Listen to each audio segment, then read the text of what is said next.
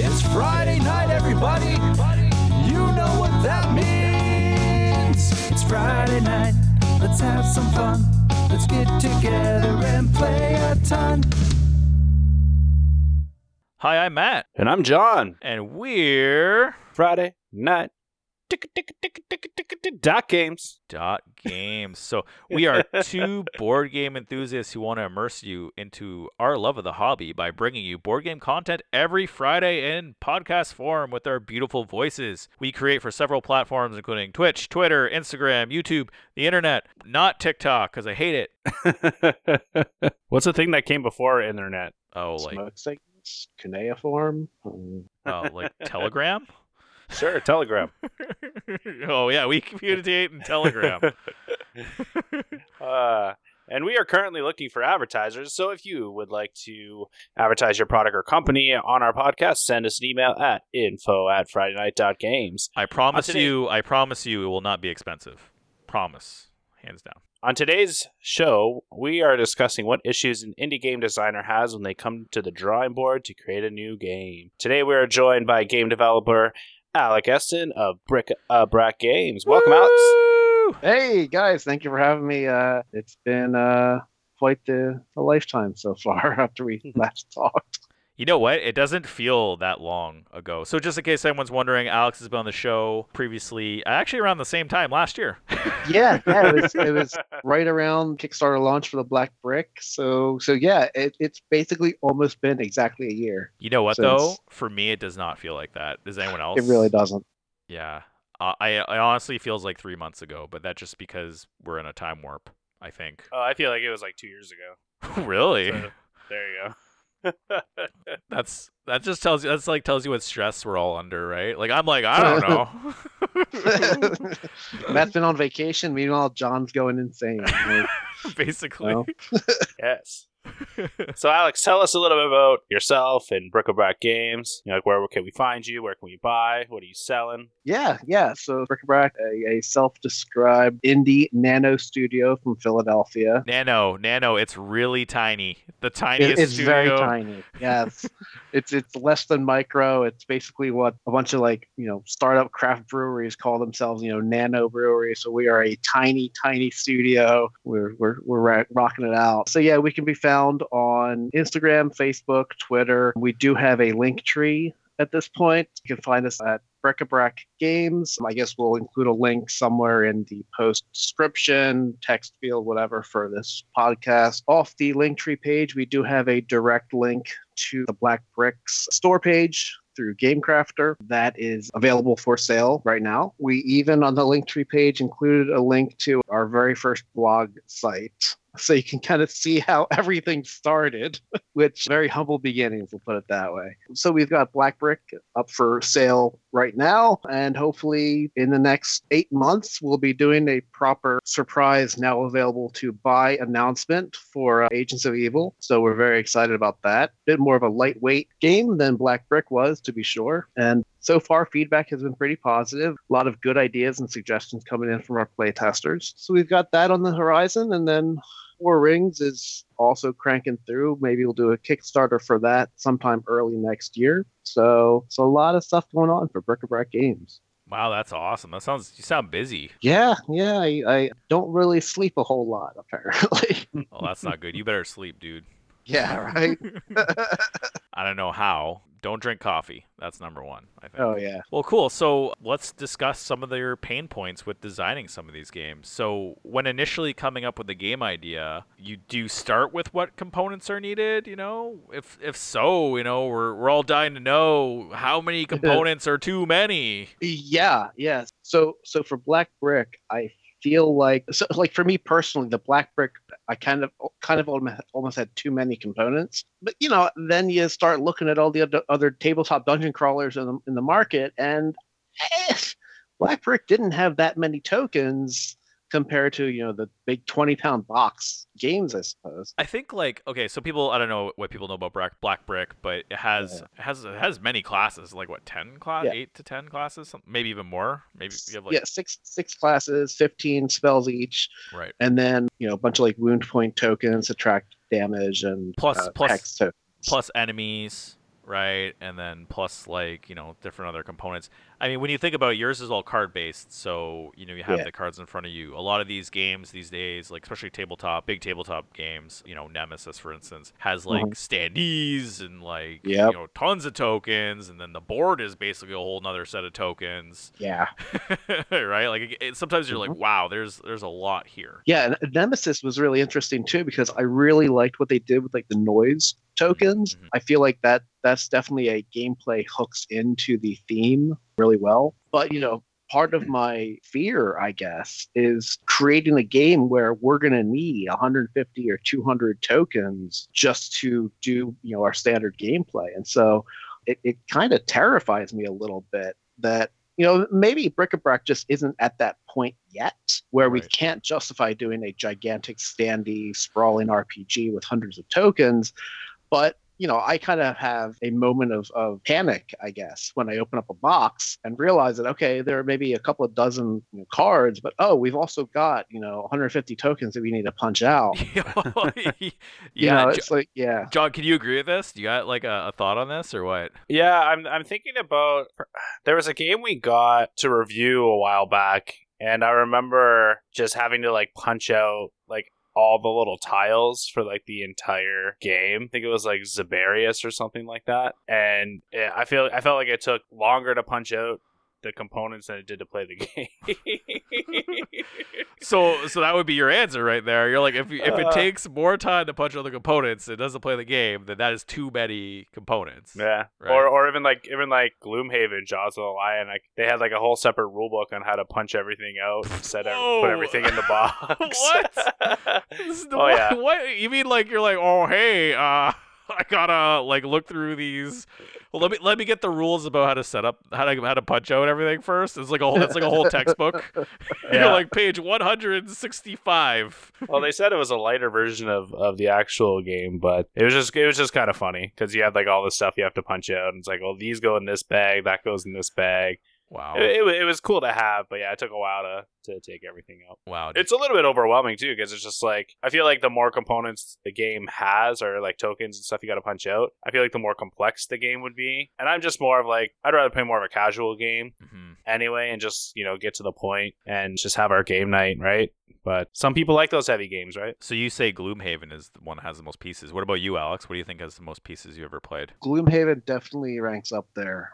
I think by sheer virtue of it needing the size box that it has, and it's like a 20-pound game. Yeah, I would say in terms of the token totals, Gloomhaven ranks up there pretty high for me as well. I can't think of any big box tabletop game I've played in the past like 10 years that really came anywhere close to needing an actual like in-box organizer from a third party, like it's a big game. I mean, and it's totally worth playing. It's a fantastic approach to a tabletop dungeon crawler, but it's a big game. This actually brings up another point. Do you think that when a game has a ton of pieces, you think that demonstrates the game is more complicated? Maybe like we call this some sort of weight, and maybe diverting a bit from this, like how complicated do you want your game? Like, do you think the components add a complication, or do you think they're there not to add that complication? I think I want to kind of give the benefit of the doubt in that tokens are included because they are perceived to be required for a specific gameplay element. But at the same time, I feel like if you have too many tokens, then it kind of starts diluting the importance of having the tokens in the first place. And so, Black Brick, I guess, might be a good example in terms of like where I come from on this. The tokens in the Black Brick were all for very particular needs and uses. We had hex tokens for status effects. We had modifier tokens for attribute modifications, buffs and debuffs. And then we had the damage tokens, and that's kind of it. And even for me, that kind of felt unwieldy at times. And so I don't know. I think it depends on the game. I don't know if there's one hard rule that I can apply across, the industry. I think it depends on the game. Some games make really good use of a lot of tokens. Others feel completely bloated, I guess. Like I like Zombicide a lot for what it does, but I remember feeling token overkill basically in there when I've played it. And so, yeah, I wish there was an easy answer, but when it comes down to it, I think it depends on how the game uses its token spread. Okay, let's all do a little thought experiment here. So, gun to your head. I know that's a popular term my wife has termed because she wants to put a gun to my head for some reason. But what do you think when you open a box with like a ton of components? John, go. Gun to your head. Gun to your head. First of all, John's thinking, in Canada, guns are regulated. How does Matt get a gun? But anyways, keep going. I just look at it, how long is this thing going to take me to set up? Mm-hmm. That's my initial shot. My initial thought. And the second thought I have is, am I going to want to do this? And right. I definitely don't want to learn it, so that Matt's going to have to learn it. And so I just bring it to your house, and you take care of it. You're like, Matt, deal with it. Deal with this crap. This is in front of me right here.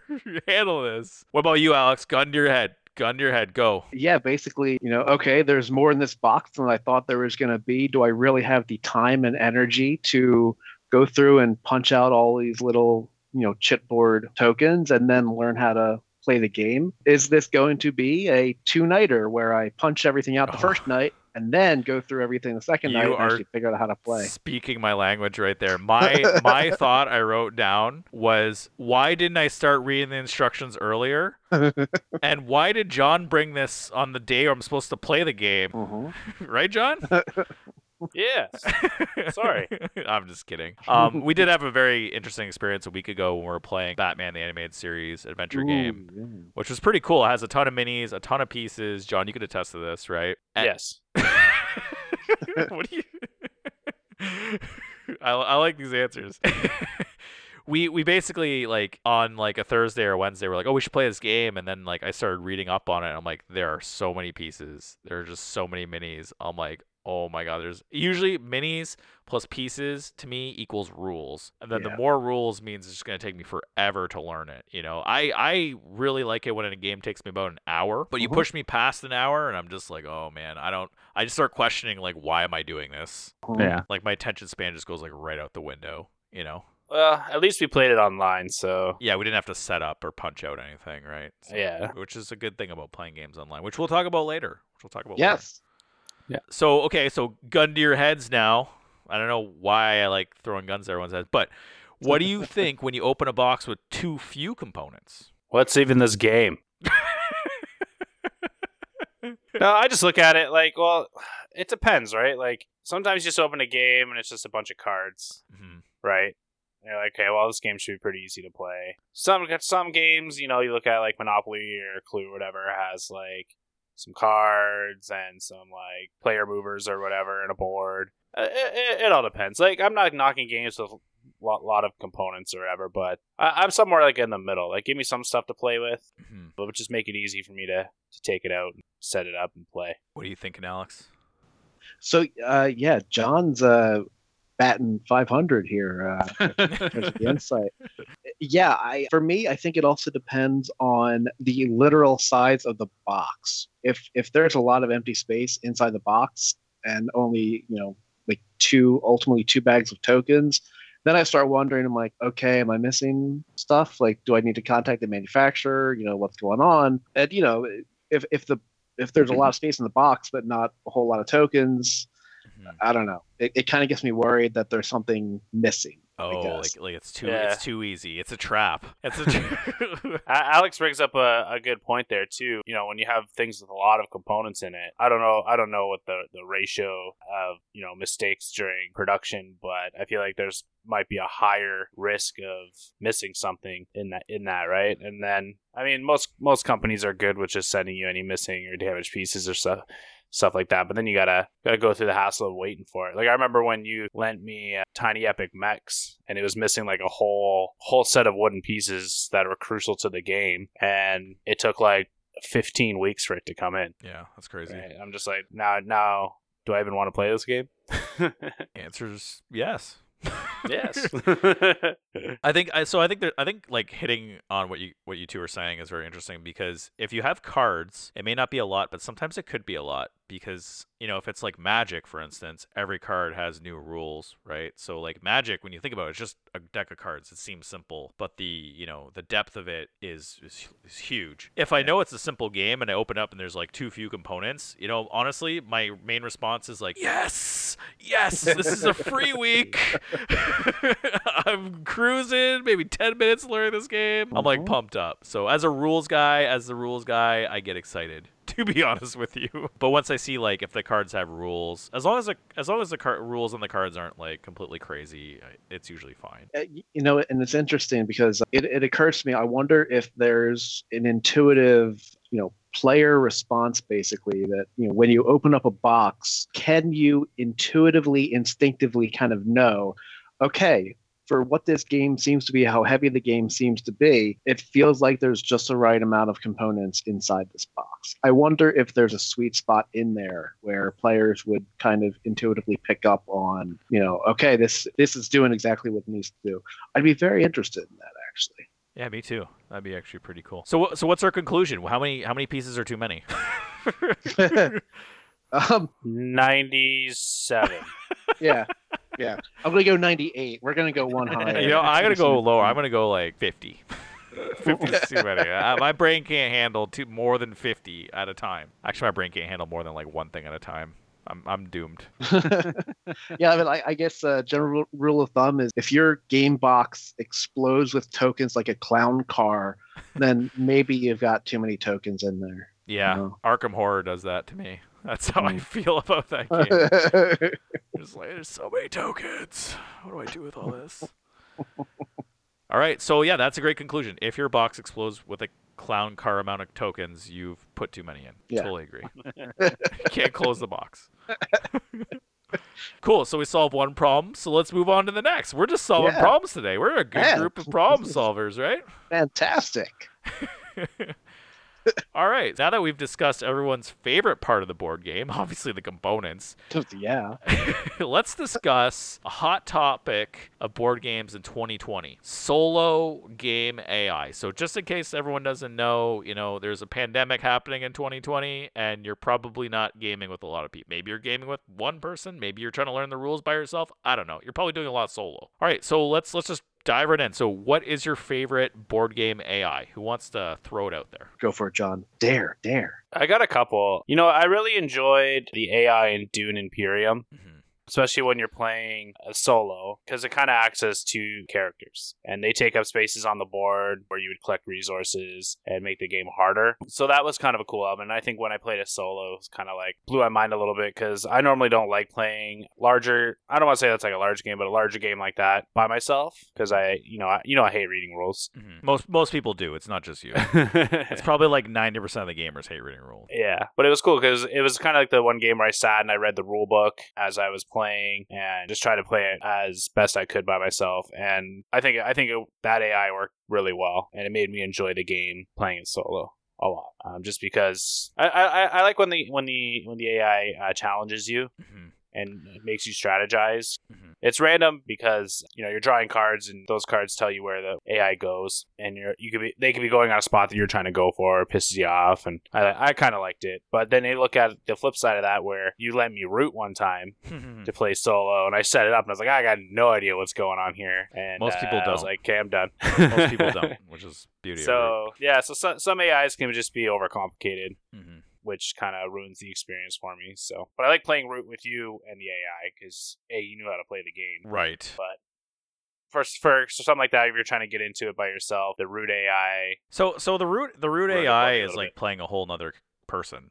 So that's what I found about it, and it's interesting because it's good because it simulates a person, but it's bad because it's like a whole nother turn, right? So when I was playing with you, I was playing my turn, which was maybe like 5 minutes, and then I was playing the game turn, which was 5 minutes, and then you play. You know what I mean? So I'm actually playing the game more than you are at that point. So What about you, Alex? What's your favorite? What have you played? Going off of what John said about Dune Imperium, actually, I had a question about Dune Imperium. So John, the AI in that, how much of it is proactive versus reactive to what players are doing?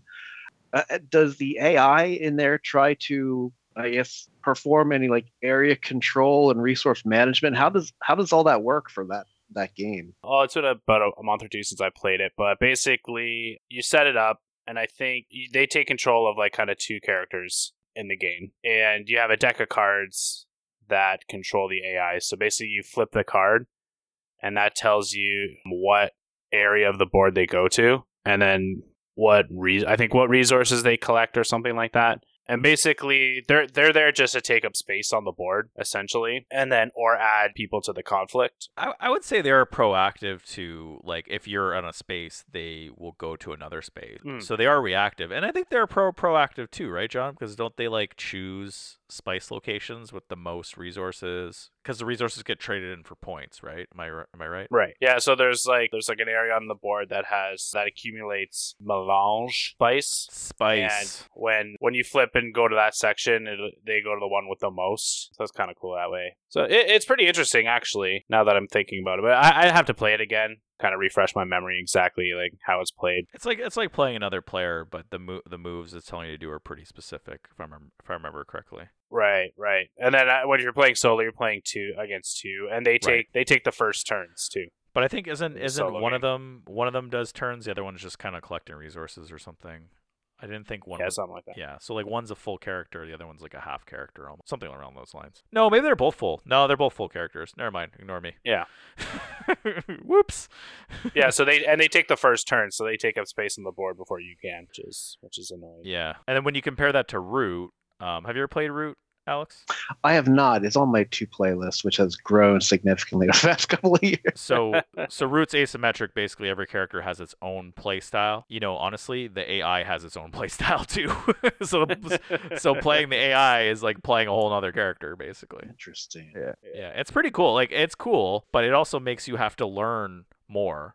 Right, so you're like, oh, I'm gonna play for instance, the robotic Eerie, and then you have to learn all about the electric Eerie. They're called. Sorry, you have to learn all about the electric Eerie, how they're played, and it's completely different. I mean, it's all on their board, but it's still like a whole different set of rules. It's basically like a Visio workflow diagram.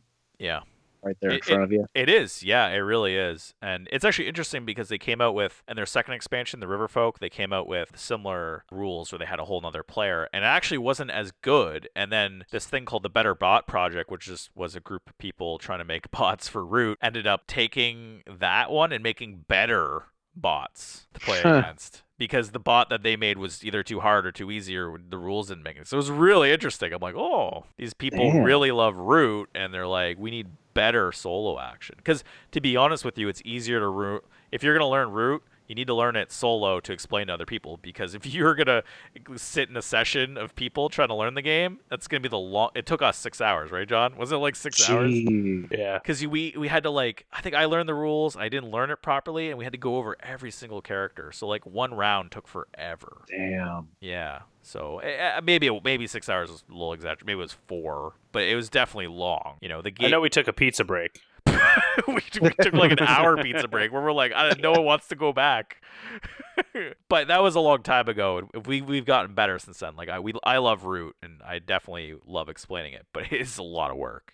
It's interesting because the more complex an AI system becomes, yes, the more kind of quasi-realistic, I guess, that it is. But I also feel like it increases the fiddly nature of the game that it's working within. So I think my approach to AI, because I was thinking about this past couple minutes, I don't even know if I have a favorite board game AI. I feel like I more just enjoy like bits and pieces from certain games. And as I'm going through it in my head, I'm realizing I much prefer the single sentence basically for an AI behavior. Like Gloomhaven, I love that they did like the monsters are lazy basic. So they're just going to try to focus on the human character closest to them. And now maybe it puts them into hazards on the stage, but that simple, just the monsters are lazy and they want the shortest path possible. It works really well. in Mhm. practice. Horrified, I liked a lot. Oh yeah, that AI is pretty good. Yeah, It's simple. I mean, they have like rules to it, but it's very simple, you know. yeah, So maybe yeah. so simple is good. Simple with like a theme is really good. I Yeah, horrified. We've talked about it before, where it seems like a weird oversight that they don't have a play as the monsters mode, because I feel like people would love rocking out, Dracula or the Wolfman and actually going after villagers. But the horrified AI was pretty good. I was really impressed with that. Special mentions I think would be what, Cutthroat Caverns, the initiative based like targeting system. I feel like it helped keep the AI both consistent and varied, which I feel like that's a tough line to walk. Good AI is both predictable and challenging, and Mhm. sometimes you can't really get a decent balance between those two pillars. And so, yeah, Which is actually interesting because I think Root is challenging and predictable, which is really cool. So they actually really hit it on the spot. You know what I mean? With that one. So I nice. really like that one, even though it's a lot of work. And let me tell you, I just really love when AI is so complicated. It's like playing a whole nother player. Let me just tell you that right now. It's like, oh, I just played a turn. I gotta play like two whole more turns before I do something. Mhm. You know, maybe measurements. Maybe I gotta have like measurements and checks and like maybe a whole other side game. You know what? Just make it a whole other game. Just Yeah, make it a whole other game I'm playing. yeah. The AI mini game, like you have a first game and a sequel later on, and there's an expansion pack in the middle. Yeah, and Like, you have to oh beat yeah, all of them before you go back to your turn. yeah, yeah, Right? Like you're like, oh man, I really love this game. This side AI game is yeah, crazy. yeah. So Oh okay, god, so let's focus in on here. So yeah. when does an AI become too much for a player to handle? What do you two think? I think when it just takes so long to play that AI's turn. Like if it acts like a physical other player and you've got like 5 different, separate actions you need to consider when doing the AI's turn sequence or something. So does that mean you feel like Root might be too much? Yes, that's where I'm going with that. I mean, like it's interesting because Root's AI is really good, but at the same time, yeah, it could be a Yeah. whole nother turn, right? So you bring up a very good point. I like playing Root and I like the game, and I feel like the AI needs to be how it is. Hmm. But at the same time, it's what makes me not like the game Right. too. So Because now it's like becoming something more than a game, right? right. You might as well just have another character in there. But at the same time, it allows you to learn how the game mechanics work. So it is beneficial. There's a lot of like left and right thoughts on this, right? Like there's no like obvious thing. It's kind of crazy. What about you, Alex? What do you think? Yeah, it's hilarious because as we've been working on the Four Rings, real-time strategy card game for up to 4 players, kind of inspired by like Warcraft 2, early 90s Blizzard strategy games. Ooh. As I've been figuring out the player count, it was always 2 to 4. And I've been trying to figure out how to do a proper like solo mode, but then I'm realizing, well, I'd have to come up with AI controlled, behaviors for the rival orc clans. And I think to John's point, and Matt, your point as well, for a game like this, a real time strategy where the AI would need to have routines built in for resource management, movement, combat, when they train a new unit, why they wouldn't train a new unit. I think at that point, yeah, like if the player has to take their turn and then basically take an entirely other turn following basically an entire paragraph worth of AI logic, seems to me that that's the time when you should realize, hey, maybe this is not a tabletop game. Maybe this should be digital where we can handle all the AI on the Yeah. back end. Yeah, like I think it actually really hits becoming an RPG at that point, Yeah. right? Like when I look at, we played Batman the Animated Series, they actually had a mode where you could be the bad guy. And at that point I'm like, yeah, I kind of see the co-op mode because you're playing you're just doing a whole these moves for these characters, right? At that Mhm. point you're like, oh, I guess I should have just been the bad guy. Yeah. Or in an Yeah. RPG, I might as well just have been the dungeon master. Mhm. You know what I mean? Like I have the idea how these things should roll out because there's so many rules. Yeah. You spend a whole lot of time doing that because the game is complicated. Because the logic behind how things occur, there has to be something for a solo mode, right? Yeah. It makes sense. So, yeah. So when does AI become too much for a player to handle? In my opinion, I think it's when, like John said, and like you're saying, there's too many complicated decisions in a game. Yeah. Right? And the game is very complicated. And I guess the challenge is, how do you simplify it? I don't know. I have a couple examples written down of great AI, and a couple of them are like Ascension and Shards of Infinity, where the AI just automatically pulls 2 cards off the board and gets those points. But the problem with that game is that they're point-based games. So when they're point-based games, it's easy to just be like, oh, grab 2 cards, add it to your point pool. When it's a game of conquering spaces, Yep. How do you tell the AI you need to conquer these spaces, right? Yeah. For the 4 rings, it occurred to me a while back that, well, maybe each clan has a unique personality depending on where they are on a square board kind of thing. But again, having to calculate rate of expansion for their own empire, if they play aggressively or defensively, it's just, it's insane. Yeah, it's hard, right? Yeah, it is. Okay, so what's the easiest AI everyone's been up against? I was gonna say like any of those games where you're playing like solo, you're just like doing your own thing. Yeah. Wingspan's kind of like that, I guess. It's an easy AI. I mean, Boss Monster, I think, had Boss Monster, yeah. really easy. I mean, because there was really nothing to the AI. It's just, the heroes would go through the dungeon. Yeah, I think Boss Monster, maybe Castle Panic a little bit, even though Castle Panic has a couple of cool AI movement kind of things built into it through the tokens. All monsters rotate clockwise, counterclockwise, whatever. But Castle Panic also has a pretty straightforward, simple AI. Oh, yeah. I agree with you there. Why is that, John? You love that game? I just like it was cool. You just kind of roll, see where the bad guys go, and it's very simple to execute. Yeah, draw a piece. And that game's fun. Yeah, the game is super. Yeah, that is true. That is actually, yeah, you know what? That is a very, this AI is very simple, but that game is super fun. So maybe simple AI is something that, you need to simplify so that it becomes less about the AI, more about the game, right? Yeah. Right. So there you go. What's the best AI? The simplest. The one that gets you playing more, right? I think that needs to be on the FKG merch site. A shirt, prioritize the game, not the AI. Yeah. There you go. And we'll have John shooting me with a firebolt or something. There you go. Yeah, so one of my favorite AIs, and that's pretty simple, is the game Under Falling Skies, where once you decide where you're going to put your dice onto your area that you control, whatever column you put the dice in, the ships in that column move down a space.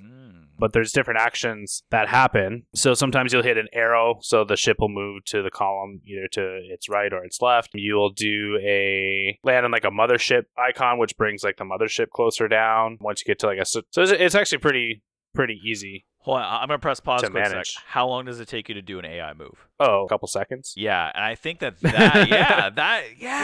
what you need, right? A couple. So there you go, Alex. I don't know how you're gonna make it a couple seconds, but you gotta do it. Because that's how you gotta figure it out. Yeah, you gotta figure it out, because getting people playing the game more than doing the AI, I think, is huge. Yeah. And I honestly think it's a struggle of everybody. So I think that's super cool that, was it Under Falling Skies? Right. Hits it so well. And maybe that's why it's such a good it's a solo game, but maybe that's why it's such a good game. Like, I'm looking at it right now, and I'm totally loving the Space Invaders vibe. Oh yeah, it's totally Space Invaders.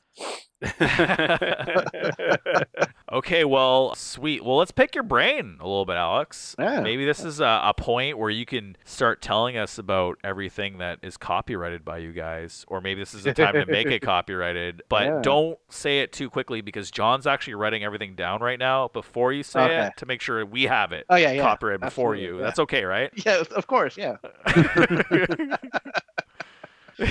All right, so wow. I can't believe you agreed to that. Sweet. John, call the lawyers up. Speaking of copyrighted material, on a side note, our logo got stolen on Redbubble merch store the other day. Wow. So this was pretty funny. Just a heads up if you ever choose to go that route. I considered it a fan really wanted our shirt. In Europe, if you're listening and you want a shirt, that's awesome. Hey, you contact us. I'll send one out to you if that's what you really wanted. Although I doubt anyone's listening. No, people do listen, but I doubt that person's listening. He's probably so angry that we got his page taken down. So what's been inspiring you, Alex? What games have you been playing 2020 since we last talked to you?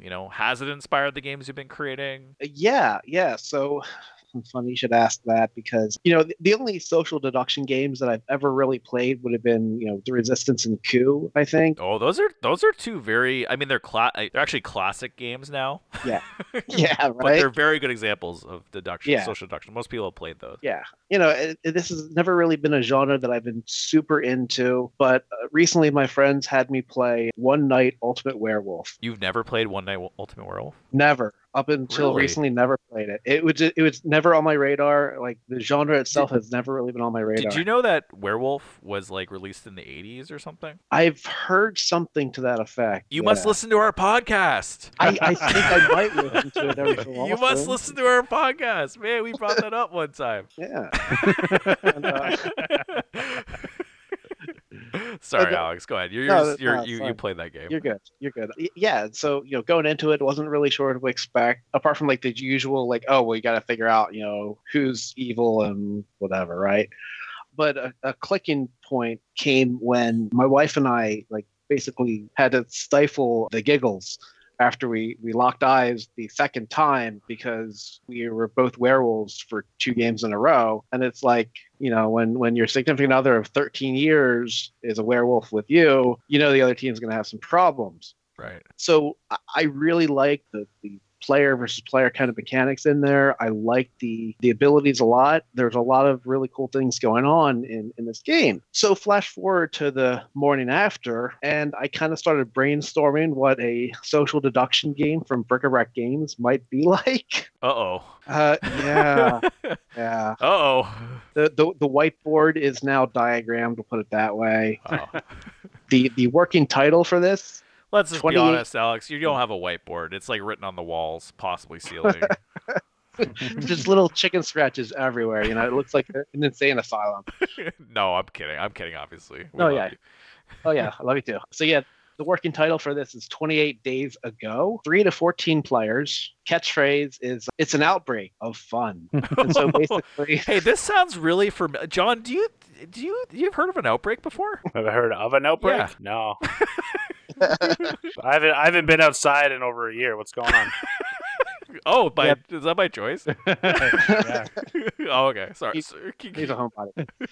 Sorry, keep going, Alex. This game is not ripped from the headlines whatsoever. And so basically what I'm looking at is, there are these roll tiles where there's human on one side and infected on the other, and not double-sided, but double-ended. You just rotate it accordingly. And basically, the One Night Werewolf kind of inspired me to throw together a rough concept for a social deduction game. And once we have the time to actually pursue it, I think it might turn out to be pretty decent. Cool. Can I give you a source of inspiration? Of course. If you're going to go that route, I highly suggest playing the game Blood on the Clock Tower as well, just because it takes werewolf kind of to the next level. Okay. Where like in the townsfolk in whatever villagers in Werewolf, they don't do anything. In Blood on the Clock Tower, the townsfolk all have special abilities. Oh, nice. So everyone is always in the game, and then even if someone dies, they get what they call a dead vote, so they're still able to vote a second time in the voting phase. So something to look at.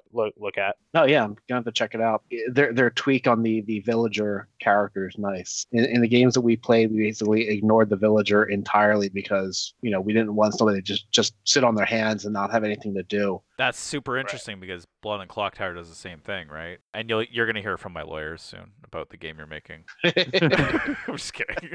It's terrible. I'm a terrible person. I'm sorry. We would expect nothing less from you, Matt. Ouch. Anything else that's inspiring? Yeah, that sounds cool. I'd be willing. I'd love to play that whenever that comes out. Got a couple of fun ideas for it. The play area is built out of probably 2.5 inch by 2.5 inch chipboard tiles. They make up the lab, and if 2 player tokens happen to find themselves in the same room during the infected phase, and there's an infected in that room, eyes are all shut. Infected then can rotate a roll tile for somebody in the same room. So then the infection continues to spread. Rough concept. I'm intrigued to where it goes. And then hilariously, my wife and I played Skull Hollow back in December. I've never played that. What's that like? So it's an asymmetric 1v1 kind of game where one player are these little woodland creatures, basically, and the other player is a guardian, basically a colossus from Shadow the Colossus. Ooh. And so the woodland creature player basically tries to get their units on the colossus, scale up, kill specific points to bring the thing down. Very brilliant concept. Except they stole it from Shadow of the Colossus. Well, yeah.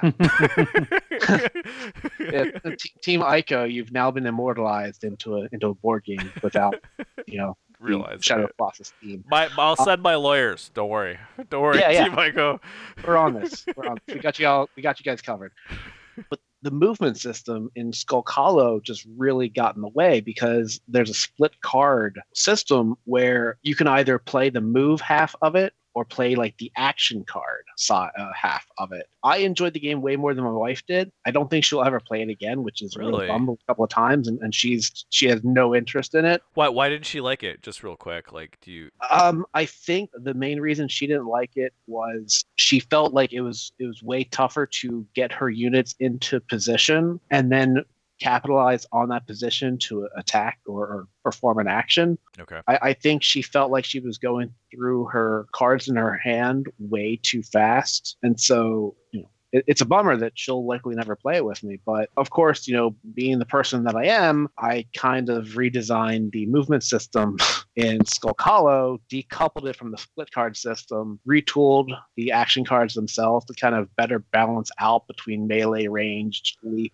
and healing. And, you give the Foxen player 3 movement points. They can spend that however they want. They can move one unit 3 spaces, whatever. Right. Guardian player has 1 because they're a big hulking mass. And ironically, I kind of ended up borrowing parts of the Black Bricks original move 1, play 2 action system. It was interesting, for Skull Hollow to have so many really cool things going on for it, but then the movement to just get in the way of, the action attack melee system, that it kind of just pushed me to house rule it up completely, I guess, and just streamline parts of the gameplay. And Sweet. That has been a big part of what I've been messing around with. A little Our Thoughts folder now on the company share. No, that's super cool, like hearing about your thoughts on that. I mean, I'll be obviously excited if you ever make a prototype or something. I think that'd be really cool. Yeah. Definitely cool to like check out. I would just say it was Skulk Hollow. Is that the name of the game? Yeah. Yep. Yeah, definitely cool to check that out and then check out your game and see like the differences. I think that would be really fun. Yeah, I think the top game two top games really that really grabbed my attention in a big way has been Horrified by Prospero Hall. Very good game. Yeah, and the theme and the art direction, the atmosphere, it's so they nailed.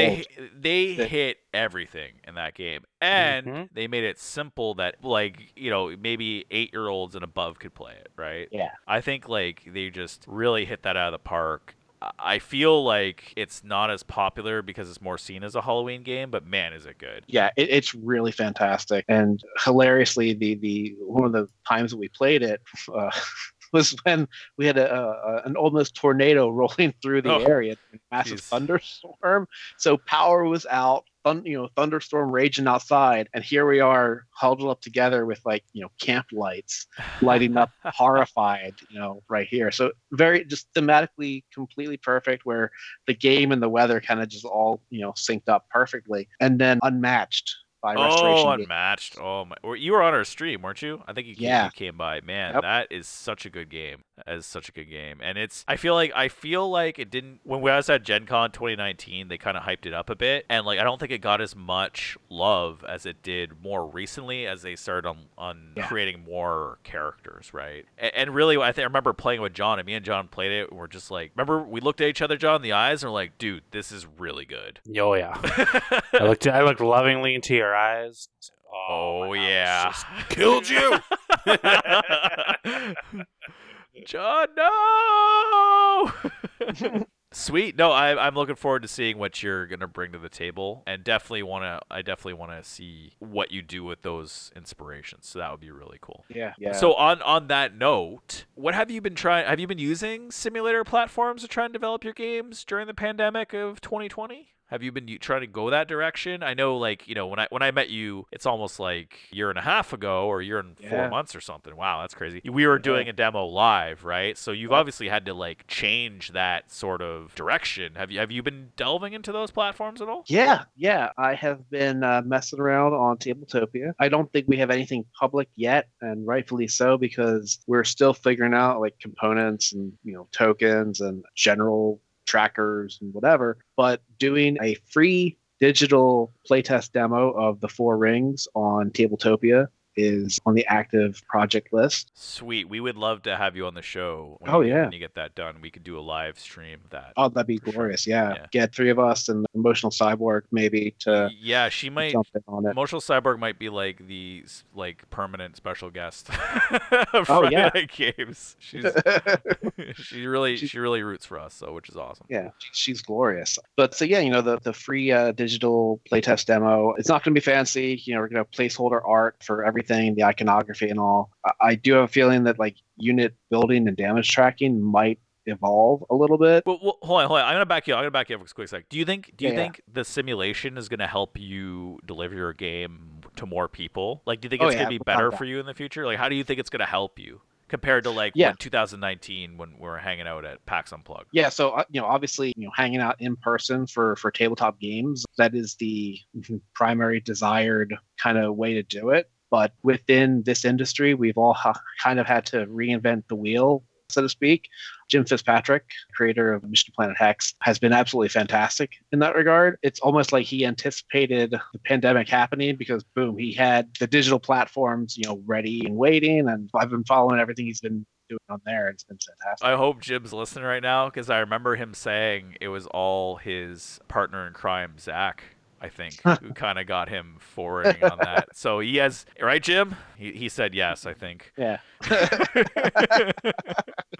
But no, he definitely hit that digital space running, man. He was excited because he got so many people more to demo his game. Yeah. Right. And I think that, I think you'll benefit from that too. And coming in the future, I think that that's going to be a very typical way publishers and stuff are going to go forward with their games. They're going to develop for these systems so they can get more people to play easier. Yeah. Within Tabletopia, because we've chatted about token movement and management side of it, where because the rotation on Tabletopia for a token is stuck at like 180, 60, and like 90 degrees, it doesn't really allow for the granular kind of control that you would need for like Castle Panic, basically, so that the monster health spots, kind of line up how they're supposed to. And so because I'm an applications guy, apparently, I've now figured out on Tabletopia how to get our tokens aligned correctly no matter what. Wait a minute. Wait, what do you mean you're an applications guy, apparently? So, this is going back in my IT career. Oh, okay. Basically, if you put a piece of software in front of me, I tend to be able to figure it out enough to where I can bend it and break it. And you're a power user. You're a power user. Yeah. Yeah. And Tabletopia. So for Four Rings, I'm flirting with the idea of like tracking unit health on the actual tokens. Just rotate them a certain amount so that the new health icon lines up with the actual like tracker line on the actual cards, the land cards. And I managed to figure out a way to actually align the tokens to begin with so that when you hit 90 degrees, it actually rotates the character health on the token to where it needs to be on each of these land cards to actually track the health. Right. So hopefully we'll be able to stick with that. I guess that comes from kind of designing a demo with the restrictions and limitations of a platform in mind. So for you being, indie game designer, you're trying to get this platform ready. What is the most annoying part about this platform? Like, what is the hardest thing that you have to do to try and, get it all created? I think the UI, actually. Oh, okay. The UI and then some of the graphic design size image requirements throw me off a little tiny bit. You mean like you have to have specific file sizes and stuff? When you upload? Well, file sizes, but more like image sizes, exactly like pixel count and everything. Oh, really? They don't just crop it and like. No, it's. I'm a developer here. I feel like yeah. you could just take your picture and be like, snip, snip, center, boom. You screwed it up, not us. Yeah, and there's probably an option in there, but the UI with Tabletopia on the back end for like the actual creation development side is very weird. And so, when all is said and done, once we get the Four Rings up and running as a digital version, I think it'll all be fine.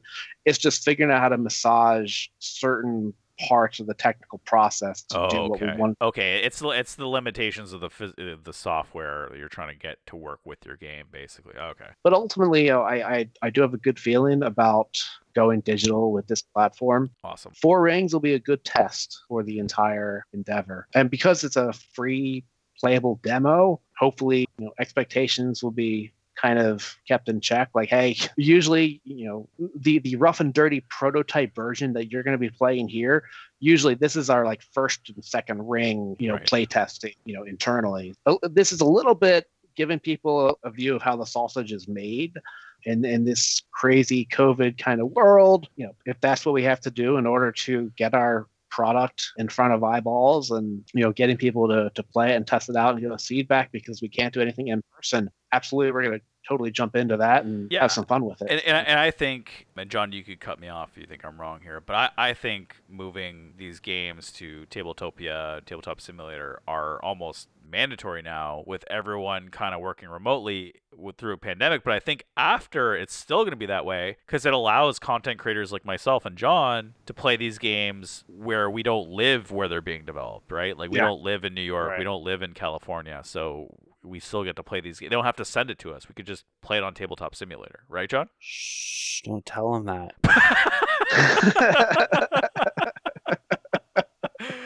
We need games, everybody. No, it's been good because it's given us the opportunity to have creators or developers on our live stream, on our Twitch stream, which we haven't done yet, but tomorrow's our first one. But if you're listening to this right now, that's 2 weeks ago. Right. So maybe it went really well. Maybe it didn't. Yeah. But I think that's kind of a cool aspect to it, because working remotely and trying to content create has been a challenge, especially because we were in lockdown. So this was like an awesome alternative to play games with you still, even though I couldn't physically be in the same room as you, and giving us a little bit of a different outlet to play test and try out games. So I'm actually really looking forward to the couple that we have coming up on our live streams the next couple weeks. We actually have. So I think that's really cool. On a cool note, we actually have 2 have just gone by, and we should have 2 more at least coming. We just invited Alex for another one, so that's 3 more at least coming.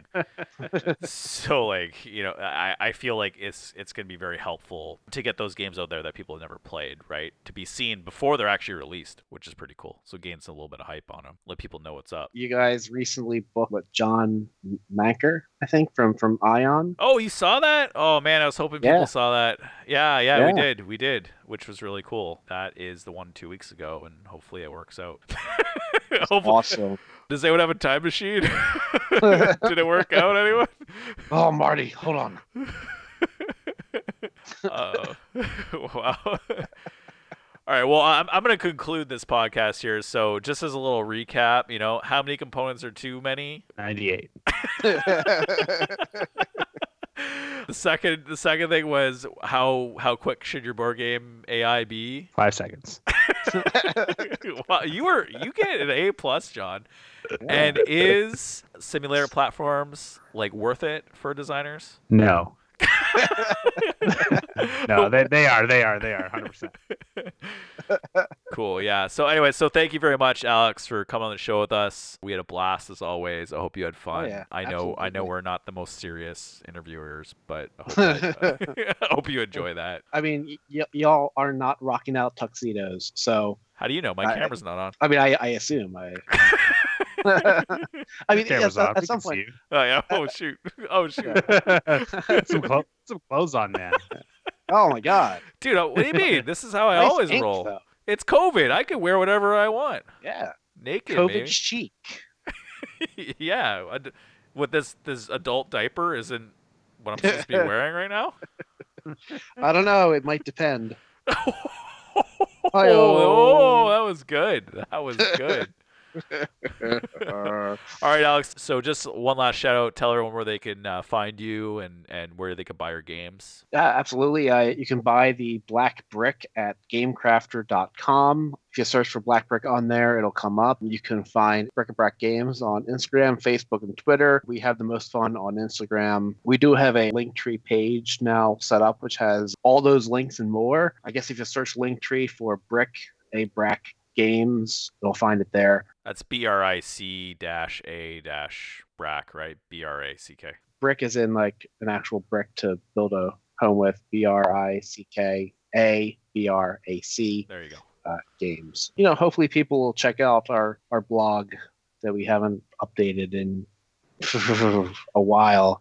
The whole blog will give you a really neat like how we started kind of look. And I'm gonna go comment on it right now. You should. I would hope that you would. And so, yeah, Game Crafter Black Brick for sale now. And this year, like I said at the top of the podcast, hopefully we'll be announcing Agents of Evil to be available for purchase later this year. And then, Four Rings is cranking in the background and it's going to be a good time. Awesome. Thanks a lot. Thank you. Yeah, thanks, Alex. Absolutely, John. It's always a pleasure. All right, if you like what you hear, don't forget to follow us on all our social medias. Instagram at Friday Night Games _official, Twitch and Twitter at Friday Night GMS, and on our website, FridayNight.games.